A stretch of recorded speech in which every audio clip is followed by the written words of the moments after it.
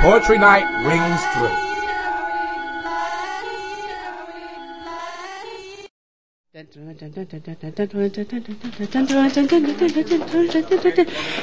Tom!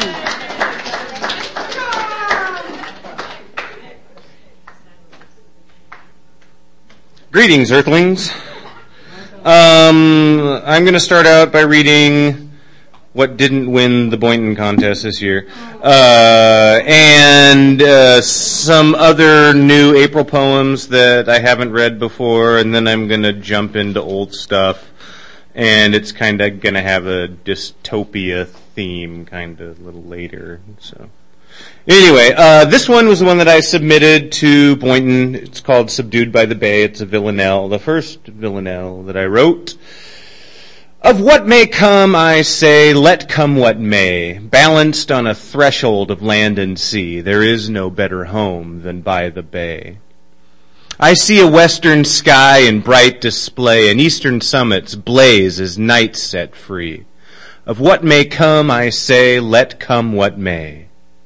All day long I see deer dance and play along the edge of verdant mystery. There is no better home than by the bay. They never linger and turn away or move beyond where I can see. Not me. Of what may come, I say, let come what may. I hear them call, but I cannot obey. Settled on a threshold of all I see. There is no better home than by the bay. I know I'll see them all again someday, because here by the good old ham I'll be. So what may come, I say, let come what may. There is no better home than by the bay. I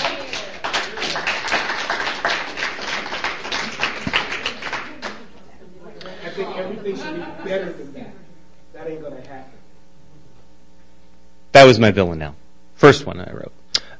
This one is a April poem. I kind of gave up on the 30-day thing. I got behind because of Game of Thrones and, just happened. So, but this one was kind of one of the last ones that I wrote. It's about cheese. Yeah.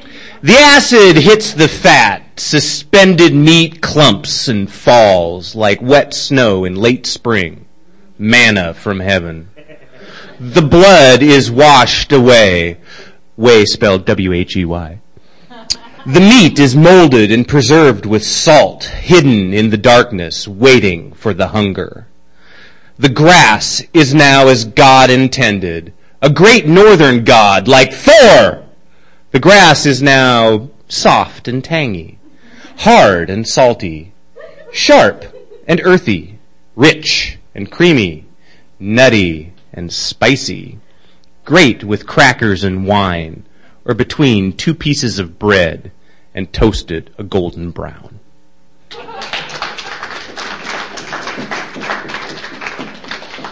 This is another April poem from this year. I don't think I read it here before.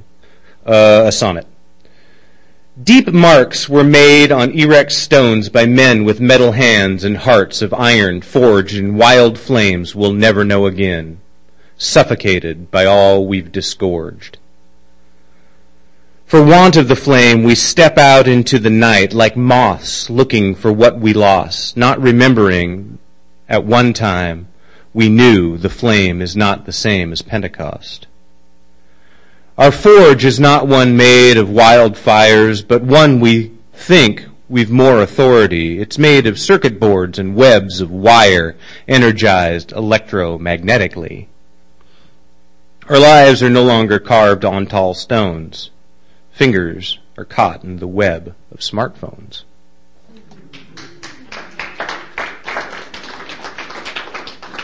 Now we're rolling into the older stuff. This was probably my favorite one that I wrote last year because I say shit waffles in it. This was one that I wrote last year, and it's actually in my book, the 40 or 2 score and a few more poems from April of last year. Untitled. The sunlight is breaking on the horizon. The 5:50 train has just rolled by. I roll to the right, spinning clockwise, and right myself from the horizontal. Thoughts thrash through my still returning mind. Oh, fuck, it's cold. Holy stinking crap, I have to pee. Shit waffles, I need coffee. Maybe not always in that order, but they are the orders of the day, the first of many to follow. So the vertical me moves, beginning the circle again, setting things in motion, avoiding things in motion, like my two cats on my way to the bathroom. They are weaving wondrous spells between my legs, but they stand guard every night over my mostly dead corpse and try to keep my soul safe from harm. But every morning, they attempt to kill me and try to make it look like an accident. It's one of their rituals. One of the few I am aware. We all have our morning rituals. One of mine is the dreamy march to the altar amid my kitchen, where I weave my morning spells by mixing the water of life with the fire and the bean, coaxing out the sunshine trapped within, breathing in the aroma of love, taking in the power of the world, dancing merrily with goats and traveling high into the mountains with mules, exploring new places every day, every morning, for at least one cup. It's the fuel for my gas tank, so I can roll along across the day with the sun and the trains and the trucks and the cars, the rules and regulations, the wants and the needs, the hopes and desires. Everybody's conducting their own rituals.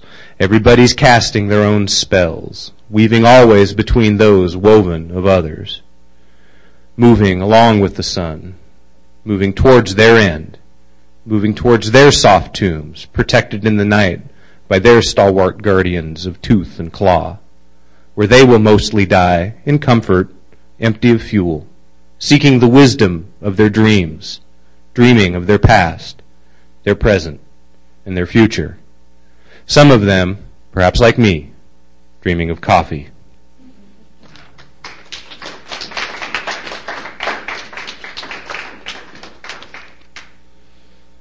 This one I wrote about D&D. And then the next one I wrote about D&D. So we got two Dungeons and Dragons poems. This one I don't really have a title for. I cannot count the vastness of the lives I've lived by chance and statistic. Veins of carbon suspended upon the pressed bones of a forest's memory. Their sheets are faded and lost now in neglectful times, tattered peachy. On so many occasions I died a terrible death for want of glory, but was then soon forgotten and replaced by a better man, or a new way of looking at life, for a change of pace and a table's page. I've walked through history's mystery, knee-deep in space to fantasies' farthest land. My wounds multiplied quickly, made by slashing bladed blow and shotgun blast de jour. Violence or victory hinged always on the edge of the angle of two die faces. My ages various were ever calculated, beginning at each new life's design, but better perceived by the wrinkled edges and thin spots worn of erasure. In my lives, I've slept on mansions' feathered beds and cold cave floors in fetid filth. The vaults where I've kept my treasures were always two-dimensional, and the smaller the font I wrote, the more I hoarded in my vaults. We have seen the terrible things in the minds of man and beast, and defeated the challenged, or run in fear for our life, or stood our ground to die. It was always a good day to die, though I always knew I had but one life to live alone. We all play at the little lives of ours each day as we face the world game and the terrible things in the minds of men and the beasts they make. I cannot count the lives I've lived by chance and look up tables row and column. Some remain, in a way, pressed and preserved inside their book of rules, waiting. No, we cannot fathom the vastness of our lives we've lost to opportunity. All the little lives we've let get slain by someone else's unconditional reality.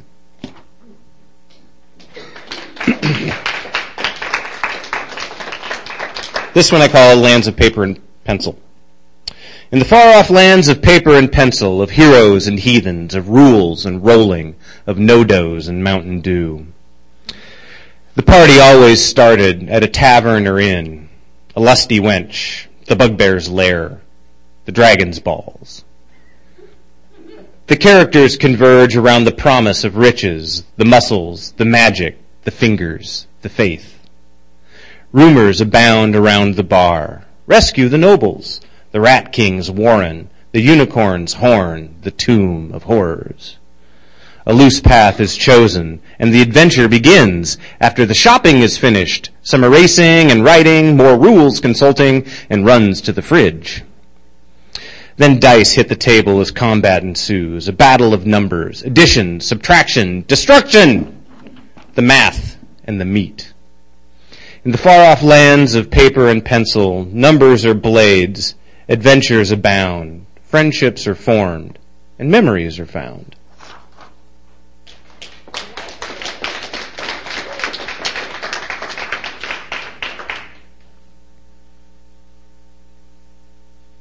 The ABCs. I have never seen an A, and the eldest of my elders has never seen an A, but he tells of a time when his elders' lived in harmony with swarms of A's. The stories say that the strawberries were sweeter then, the apples were said to be crisper and juicier, and the squash couldn't help but smile on their vines. Oh, how I wish I could have tasted the grapes and drank the wine in those days. But something happened to the A's.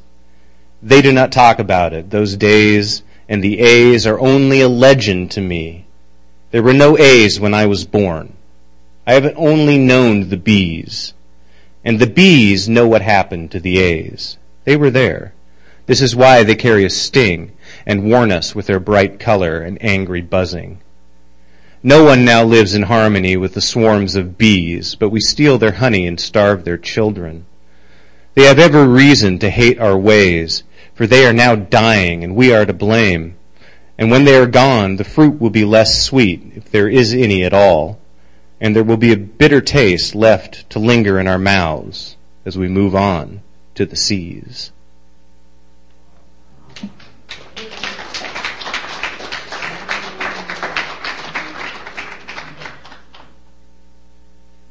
I'm going to set those over there. Now we begin dystopia. This one I titled Dick and Jean. There lay two paths before us, preconceived by the prophets of the pen, divinations once made in rooms of rich leather and the acrid smell of aging parchment and paper. What was the difference in their rituals? What was the difference in their hearts? Destinations so diametrically opposed, but both such potentialities of human nature, of greed or of altruism. Our ideals the one, our actions the other. Yes, there are two paths before us, yet it seems we only see one, and somebody switched the sign.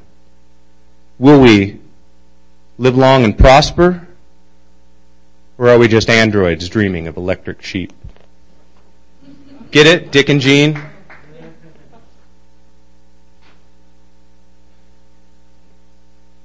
Untitled.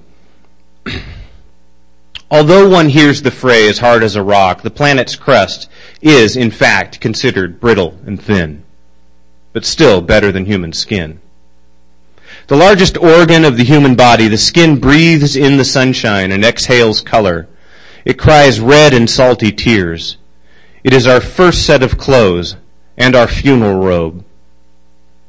We know our skins are porous and weak, and we have come to be ashamed of them, so we hide our hides with others' stolen cloaks and daggers, telling ourselves that they are better than the first, more functional and protective, richer and more elegant. They stratify and elevate us. They separate and clarify us. They segregate and deny us, until we have all become the crust of the earth, brittle and thin, hard as a rock, but still no better than human skin.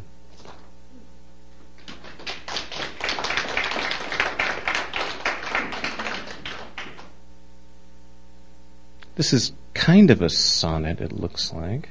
Life, day, sacrifice, pay. Yeah, no, it's just a, instead of being a, well, anyway, yeah.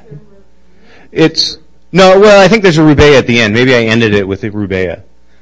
So it's a sonnet, but then instead of it being a closing couplet, I made that couplet into a rubaia. I'm crazy, I know! But it's going with that dystopic theme. By sacrifice when darkness takes the day, by dancing naked through the shortest night, by circle and sigils of gold inlay with incense, stones and herbs and words said right, by flagellation to make one godly, by a scent of some incense on charcoal, by the fast that's meant to cleanse the body, by the baptism that's meant to cleanse the soul. The many chanted spells of daily life, the rituals repeated every day. The selling out is now the sacrifice. The intent now? Appease the gods of pay. Magic is alive today and well. The chanting in the churches are the spells. Ritualistic exercise of will. Today, it's the intent that's hard to tell.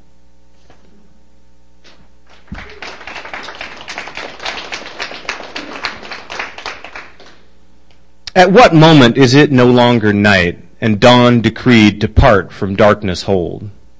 What time is it when moonlight is most bright, or the time to declare that warm's now cold?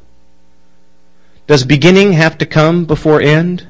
What law is there that says it is that way? How far can wind the mighty branches bend before they fracture and forever break? Do you know the moment you fall asleep?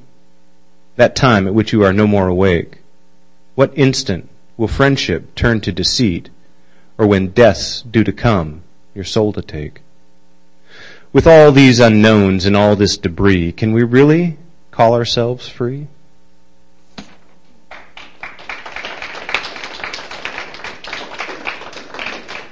This one has a title. It's called Geologically Speaking. Pondering into the future on the geologic time scale, the greasy smear in the rocks of our meager but magnificent existence might strike the interest of those future alien or cephalopod geologists as an anomaly in the instruments, a queer abundance of iron, hydrocarbons, and uranium-235.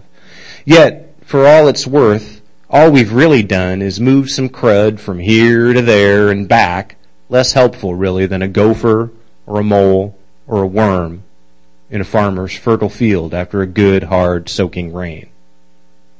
Geologically speaking.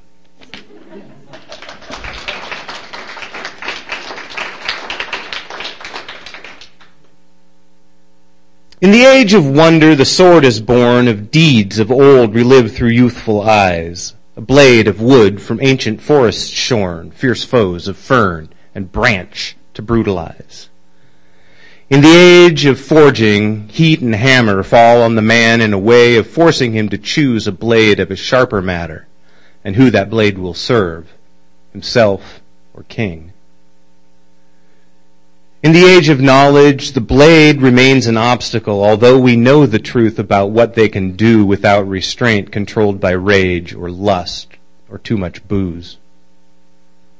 Whether right or wrong, there's still the cost of all the bonus points we must have lost.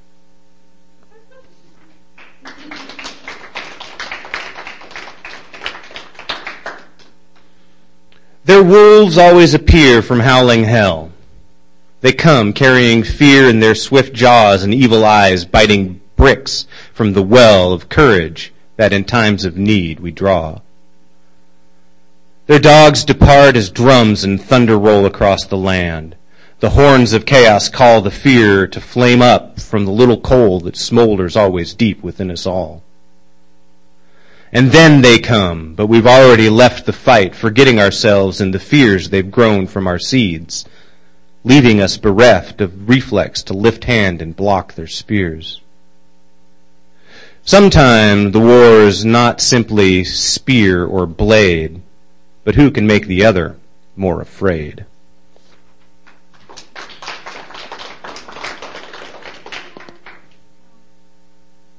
Two more? Two more? Well, one and one longer one. There was a new beginning in the end of all there ever was that was before the end that came. There's no way to defend from magma slowly rising from the core. Old instruments, though they were few, they told a tale of measurements tried and true, honed from years of knowing what would unfold when we found out what they already knew. So science said to move away or die a crushing, suffocating, fiery death. And half the population did and tried persuading those who seemed to act quite deaf. Then the end came when the caldera blew, and half of what once was began anew.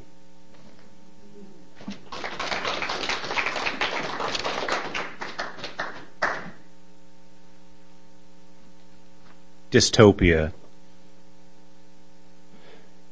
It was 9 a.m. on a warm spring morning. The smell of new life and destiny was cloyingly thick, dirty dancing in the nostrils of those who gathered. About 27 townsfolk were present that day to greet the approaching convoy of trucks. ITSI it read in big, black, fancy script on the sides of those 4 clean, white trucks.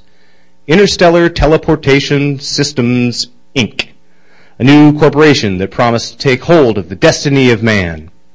News of their arrival lifted the hearts of the mild townsfolk. Some of the older men even began to dance. Life had been very hard that last decade or so since the end of the last great epidemic.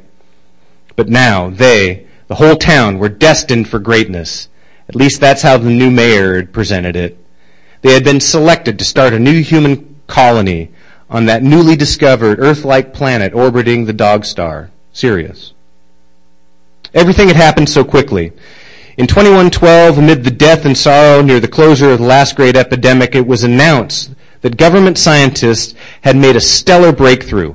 A near-light-speed Starship engine had been built, and several expedited missions of discovery had been launched towards the nearby stars. It was all in the news vids. Several new reality shows popped up showing the life and occasional death on a man-made interstellar vessel. The ratings skyrocketed. People were hooked on destiny. Then they found the planet circling the dog star during one of the less popular reality shows, if memory serves. Two Earth-like orbs beckoning the human race. At least that's how they were described in the news. But in the end, the promise of a new home for humanity, free from the dank and disease-ridden world, a chance for a new beginning, offered hope for the masses of Earth. Then, a Swiss alchemist working on a new subatomic clock in a secret subalpine lab somehow discovered, in a fluke of subscience, the organic matter digitation and recombination algorithm.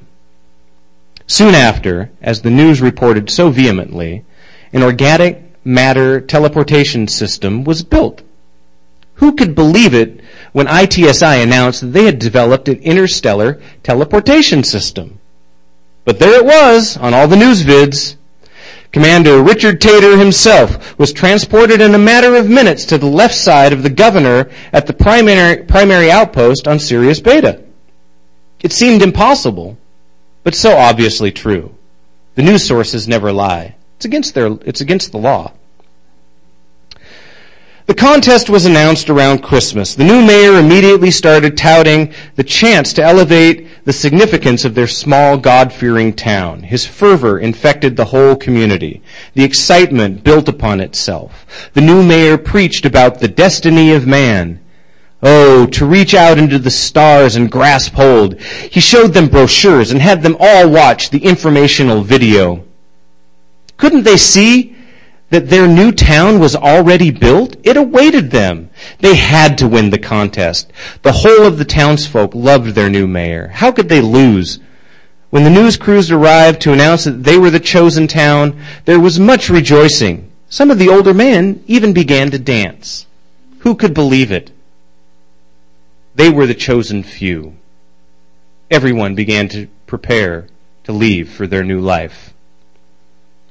Needless to say, the new mayor was right out in front to meet the 4 clean white trucks with their fancy black script as they circled themselves on the near outskirts of town, driving around and around like a cat settling down after a satisfying meal. Welcome to you, said the new mayor. We're all ready to get going. The townsfolk nodded eagerly. Excellent, said the nice blond man in his clean white lab coat.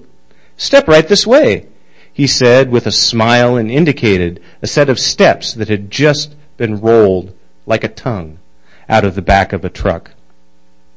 The townsfolk watched in fascination as cables and tubing and hoses and wires and all sorts of scientific-looking things were strung out and connected between the 4 clean white encircled company trucks. Don't be alarmed, said the nice blond man. It takes a lot of energy to send someone 8 or 9 light years into space. He smiled wryly and chuckled a bit. The townsfolk were soon laughing with him. Although polite, they didn't really get the joke. Well, Mayor, first or last, he asked the nice blond man as he hefted a clean white clipboard and moistened the tip of a pencil with his tongue. I think last, said the mayor. That way I can shake each and every hand of the fine people of this town as they march on towards their destiny in the stars. And he did just that. The mayor took up a post at the base of those steps and shook every hand as the town people stepped one by one into the teleportation truck. Little Billy asked if he could take his dog. The mayor said, yes. Old Lady Hattie asked if she could bring her cats. The mayor said, why, of course. Council member Sinclair asked if he'd be able to come back. The mayor assured him as he shook his hand, absolutely, and helped him into that clean white truck. All the townsfolk had gone now. Well, Mayor, it's your turn, said the nice blond man in his clean white lab coat. Then they both started laughing, a kind of evil-sounding laugh. Here's the money the board promised, the blond man said as he threw the mayor a cred stick. The board will be pleased. The yield from these folks was high. What did you do? Asked one of the crew. Well, I started spiking their water with a supply of chemical enhancer as soon as those fools elected me, said the former mayor as he checked the cred stick balance. The nice blond man turned to his crew and bellowed, get a move on! We have dozens of others chosen towns to visit. Soon we'll have enough necronanochromium for the board, and that near light speed engine will finally be complete. Then we can take hold of the destiny of man. He turned back to the ex-mayor. These simpletons will believe anything we feed them in the media. I mean, really? An interstellar teleportation device? I can't believe they fell for it. The townless mayor shrugged. How is production coming along, showing those happy colonists in the stars, he asked. Quite well. I think it should be ready soon. Production is working on it. They all did look very happy, didn't they? Asked the nice blond man as the clean white trucks drove slowly away, leaving the scent of brimstone drifting cloyingly in the air. Dystopia.